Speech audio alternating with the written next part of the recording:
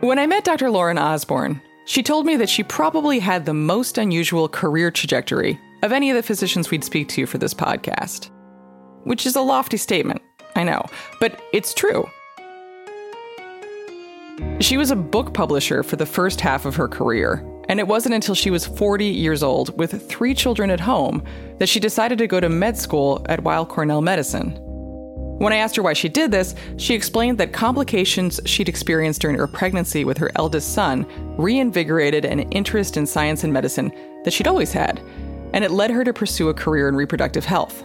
And thank God she did, because today, Dr. Lauren Osborne is a reproductive psychiatrist who is pioneering research into the origins of perinatal mood and anxiety disorders and challenging the field of medicine to take women's reproductive health seriously. I'm Catherine Price, and this is Advances in Care. Today, my conversation with Dr. Lauren Osborne, the Vice Chair for Clinical Research in the Department of Obstetrics and Gynecology at New York Presbyterian Weill Cornell Medicine. Thank you, first of all, for making the time to speak with me this morning. Of course. Normally, I wouldn't start an interview by actually asking the person where they were born, but I'm wondering, where were you born? I was born at New York Hospital.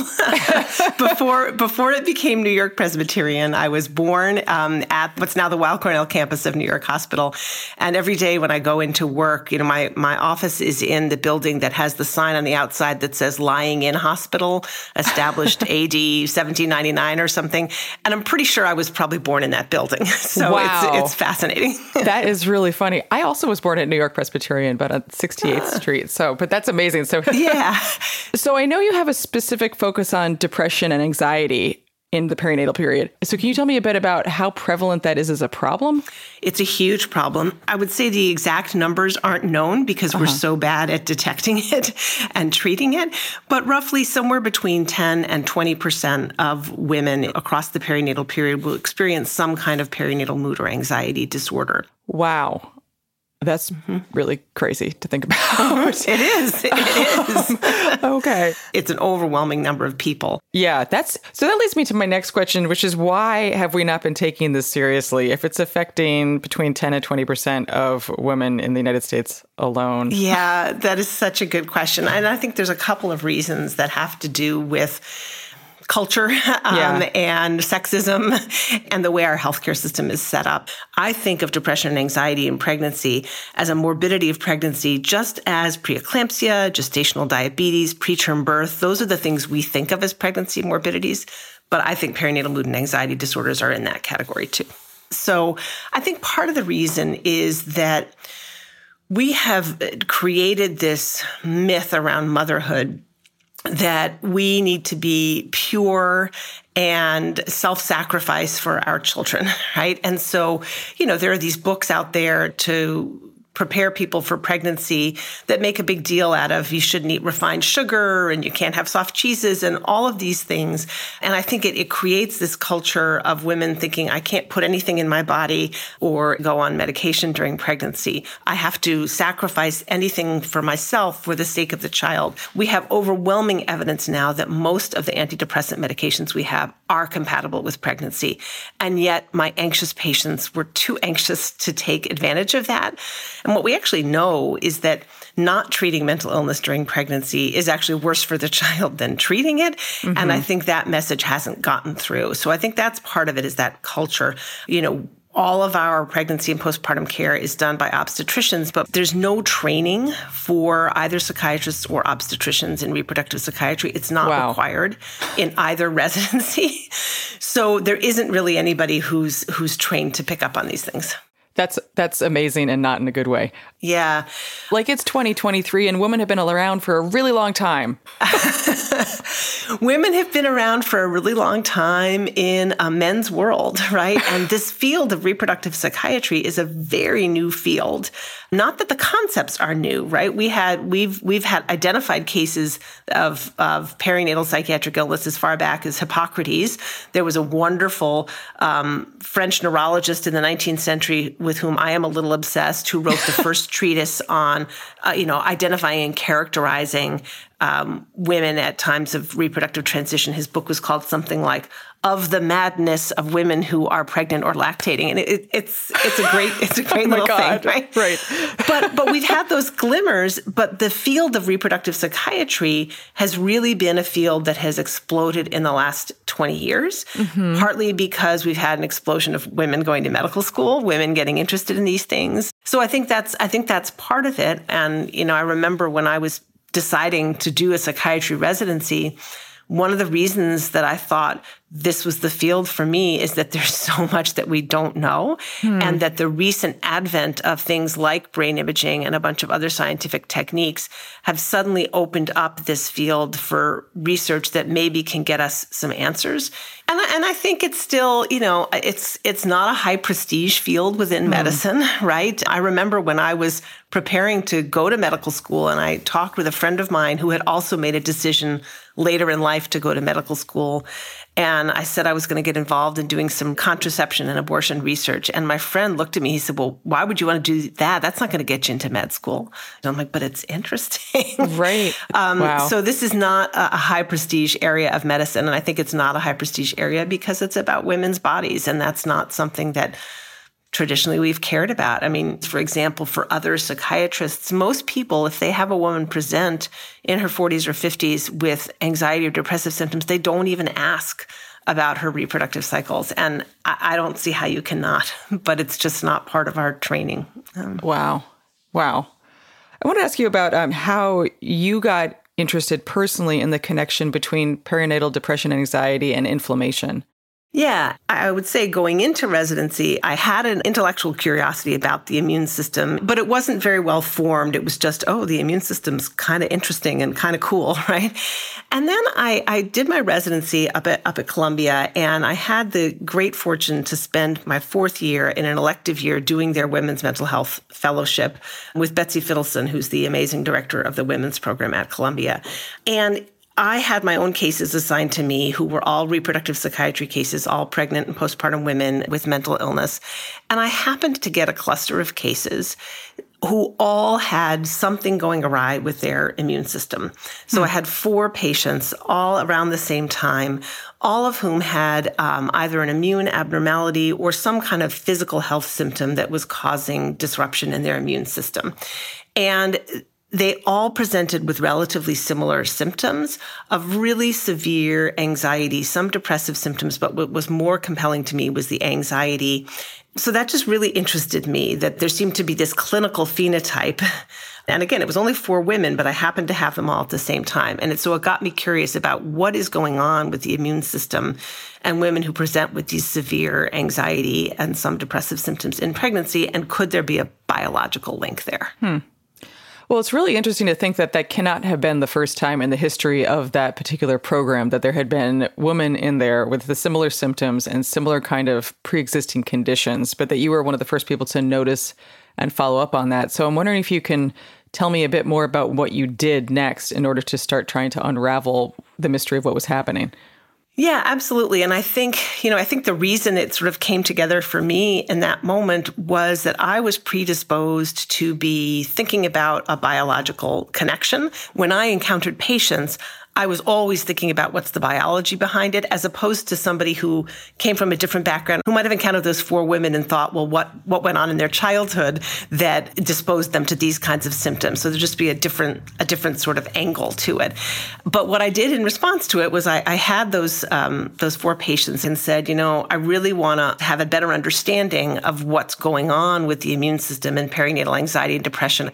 So I looked at all of the literature that currently existed about the immune system and perinatal depression and anxiety. And we wrote this literature review and said, okay, here's what we know, here's what we need to find out.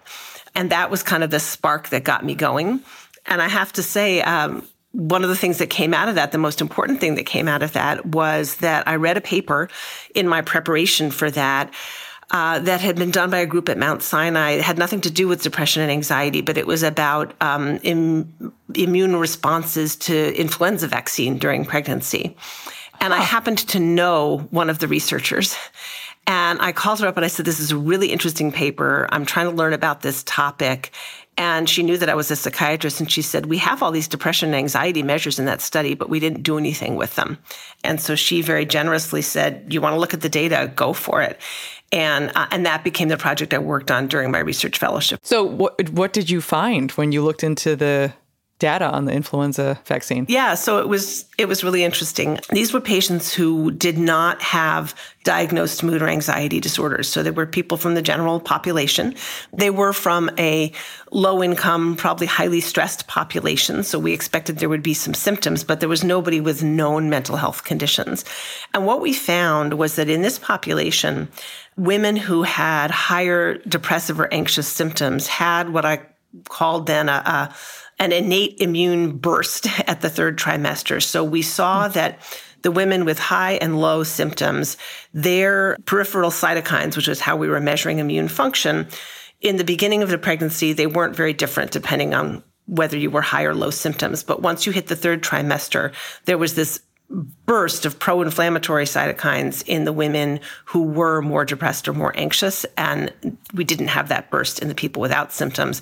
And that stayed elevated through 6 weeks postpartum, and we actually had data from 6 months postpartum, and it wasn't even quite back to normal at 6 months postpartum.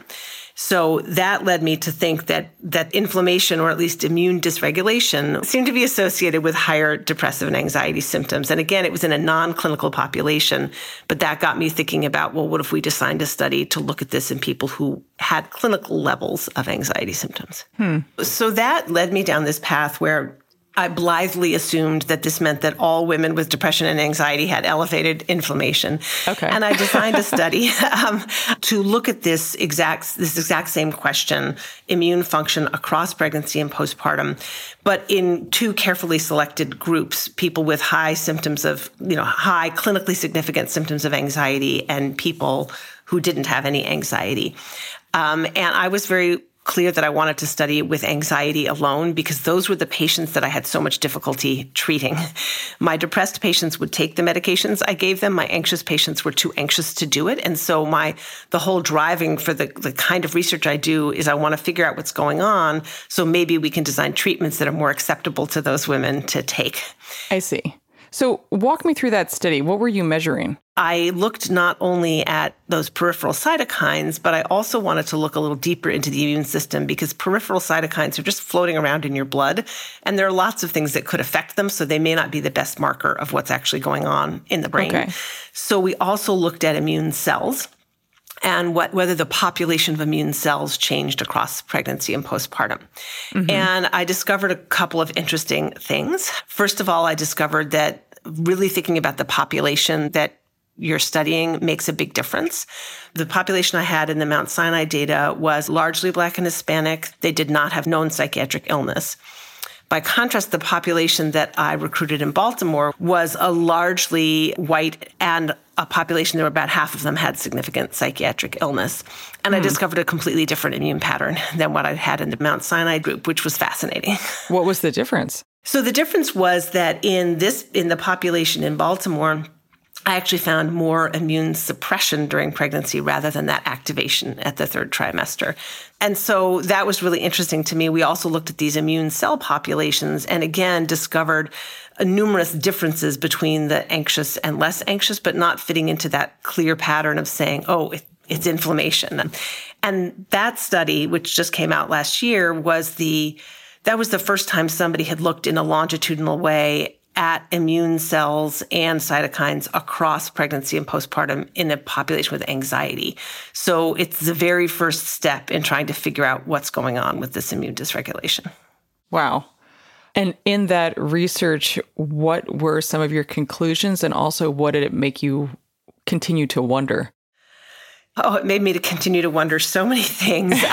The major things that we found were that we saw different patterns, right? So that, for example, cytotoxic T cells, those levels in women with anxiety were elevated during pregnancy, and those things shouldn't be elevated during pregnancy, right? Uh-huh. Those are the things that we're trying to damp down so as not to kill the fetus.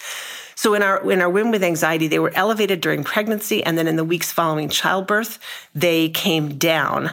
In women without anxiety, the level of those cytotoxic T cells declined in pregnancy and then continued to decline after birth. So that's a very different pattern, right? We also noticed that those pro-inflammatory cytokines, as I mentioned, in the women with anxiety were suppressed during pregnancy and then rose after childbirth, while healthy women exhibited the opposite pattern.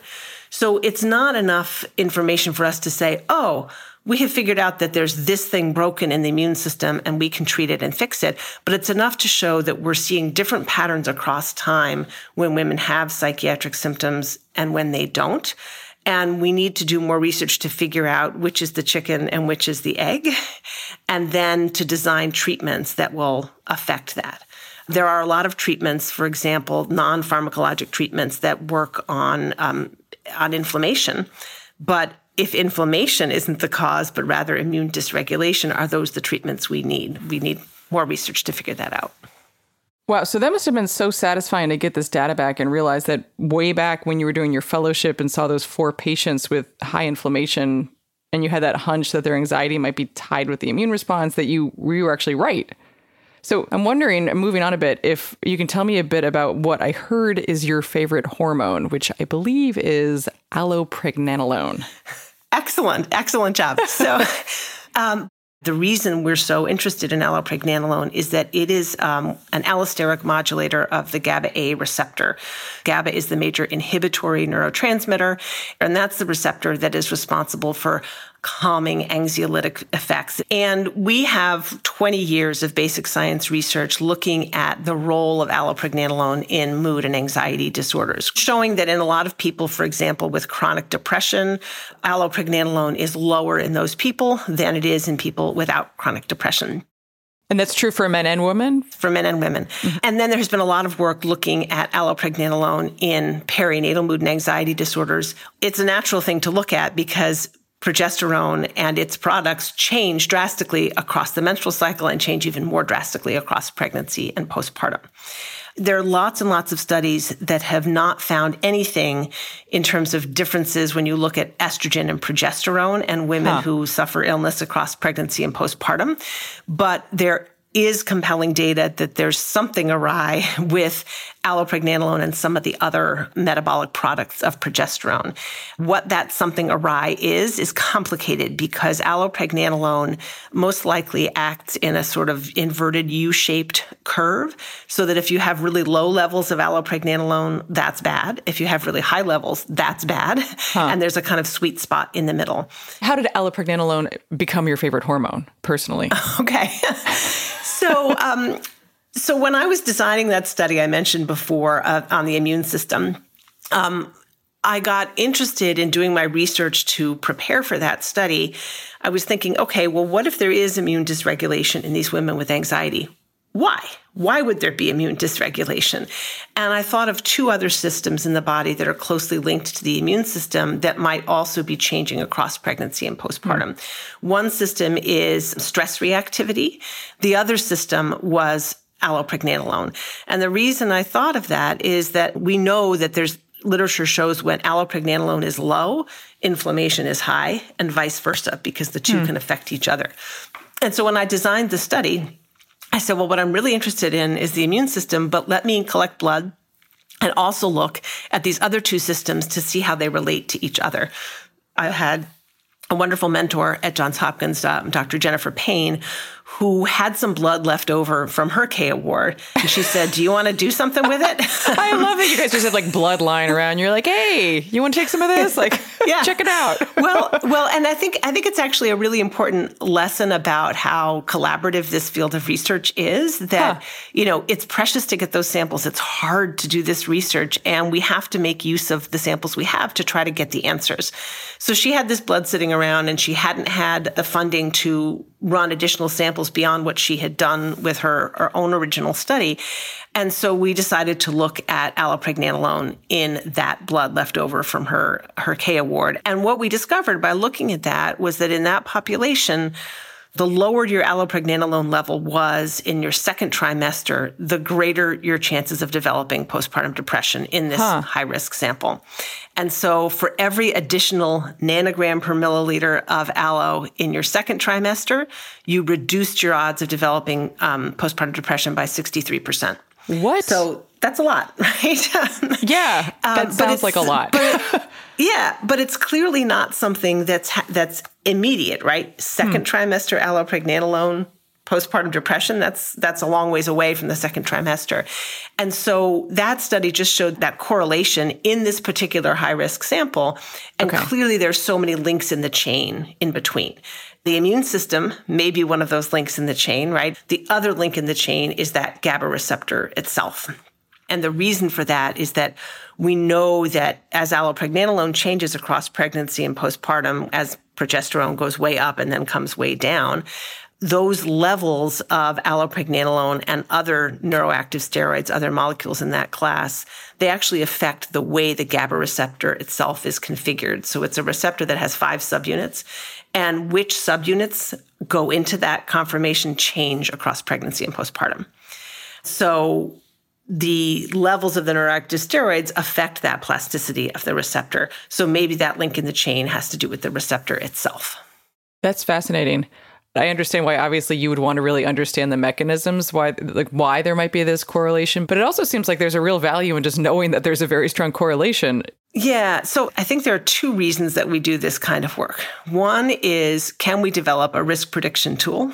And the other is, can we develop new treatments, right? Mm-hmm. And so in terms of a risk prediction tool, it doesn't really matter if we understand the mechanism, right? If we find something that we can use a blood test in pregnancy and predict who's going to develop postpartum depression, that would be huge, right? If we could draw a little blood or even saliva, some of these things work on saliva, and predict who's going to develop postpartum depression, that would allow us to do a much better job identifying and treating people. Right now, we succeed in identifying and treating to remission only about 3% of the women who have postpartum depression. Wow. Which is shockingly bad, right? That's pretty bad. Yeah. And I mean, we identify more than 3% and we treat more than 3%, but identify, treat, and treat to remission, it's only about 3%. So we have to do a better job. And if we could have a blood test that would help us predict who's at risk, we have very few resources to put at this, and this would allow us to put those resources where they're needed.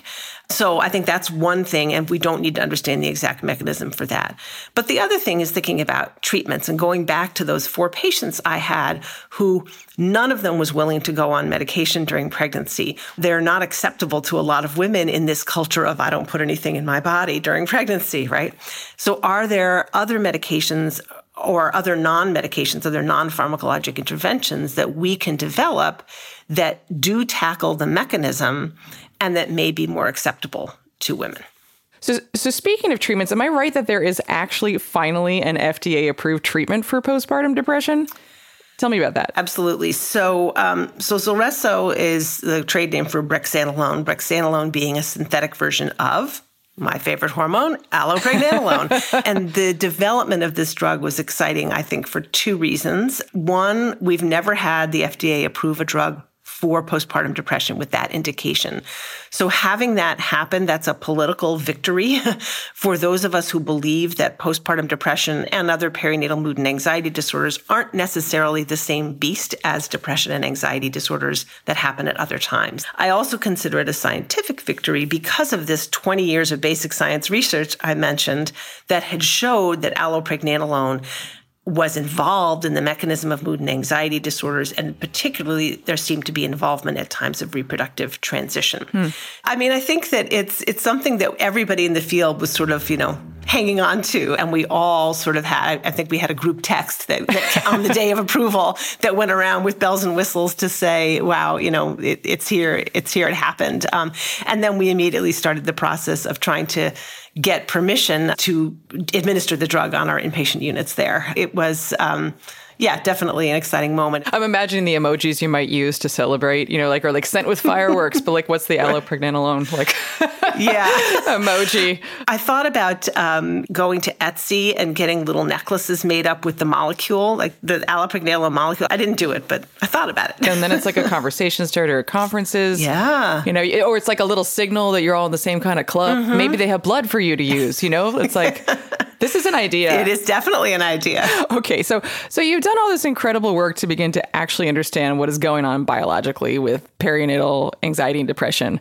What do you plan on looking at next? That actually brings me to the point where I am in my research right now, which is that I have published on, remember I said there were those three systems connected, the immune system, allopregnanolone, and stress reactivity. And actually just today I published a paper on the stress reactivity piece of it. And so I've now published separately on the allopregnanolone piece, the immune piece, the stress reactivity piece, and the next step is putting them all together, right? Okay. Putting that all together and saying, do the women who have dysregulation in the allopregnanolone system, are they also having dysregulation in the immune system? And if we look at them not by anxiety, but by that biological dysregulation, can we see that something is tied in with their anxiety symptoms? And so that's the next step. I have one of my postdocs is working on starting the data analysis for that right now. Wow. And so this is the first time that this type of analysis has been done in this area?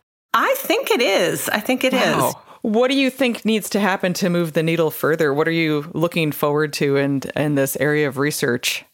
Yeah. I think a couple of things need to happen. I think it's exciting that we're in a moment where there is more funding than there has been in the past for this kind of research, and that's a great recognition. But there still aren't enough people doing it for us to be able to move it forward. I just submitted a grant right now, and one of the things you do when your grants are submitted is you obsessively look at the roster of who the reviewers were the last time this panel met. And there are very few reproductive psychiatrists with clinical research expertise who are in that pool of reviewers at the NIH. So every time I submit a grant, I think, is there somebody with the appropriate expertise who's really going to be able to give good peer review? And I still remember my first grant I submitted. One of the criticisms I got was that you didn't discuss differences between women who had been pregnant before and had not been pregnant before. And I was like, but of course I did. I talked about parity all over the grant, and it was only then that I realized the reviewers didn't know what the word parity meant because there weren't enough people with knowledge of this area.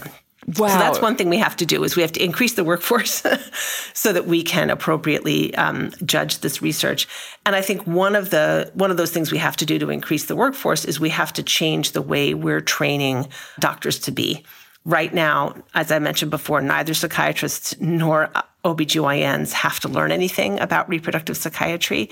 The OBGYN residency milestones do say that obstetricians should be able to recognize perinatal mood and anxiety disorders, but there's no specifics for how to do that. And the psychiatry guidelines don't have any requirements at all. And so if we don't expose people to this work, we're not going to get people interested in it.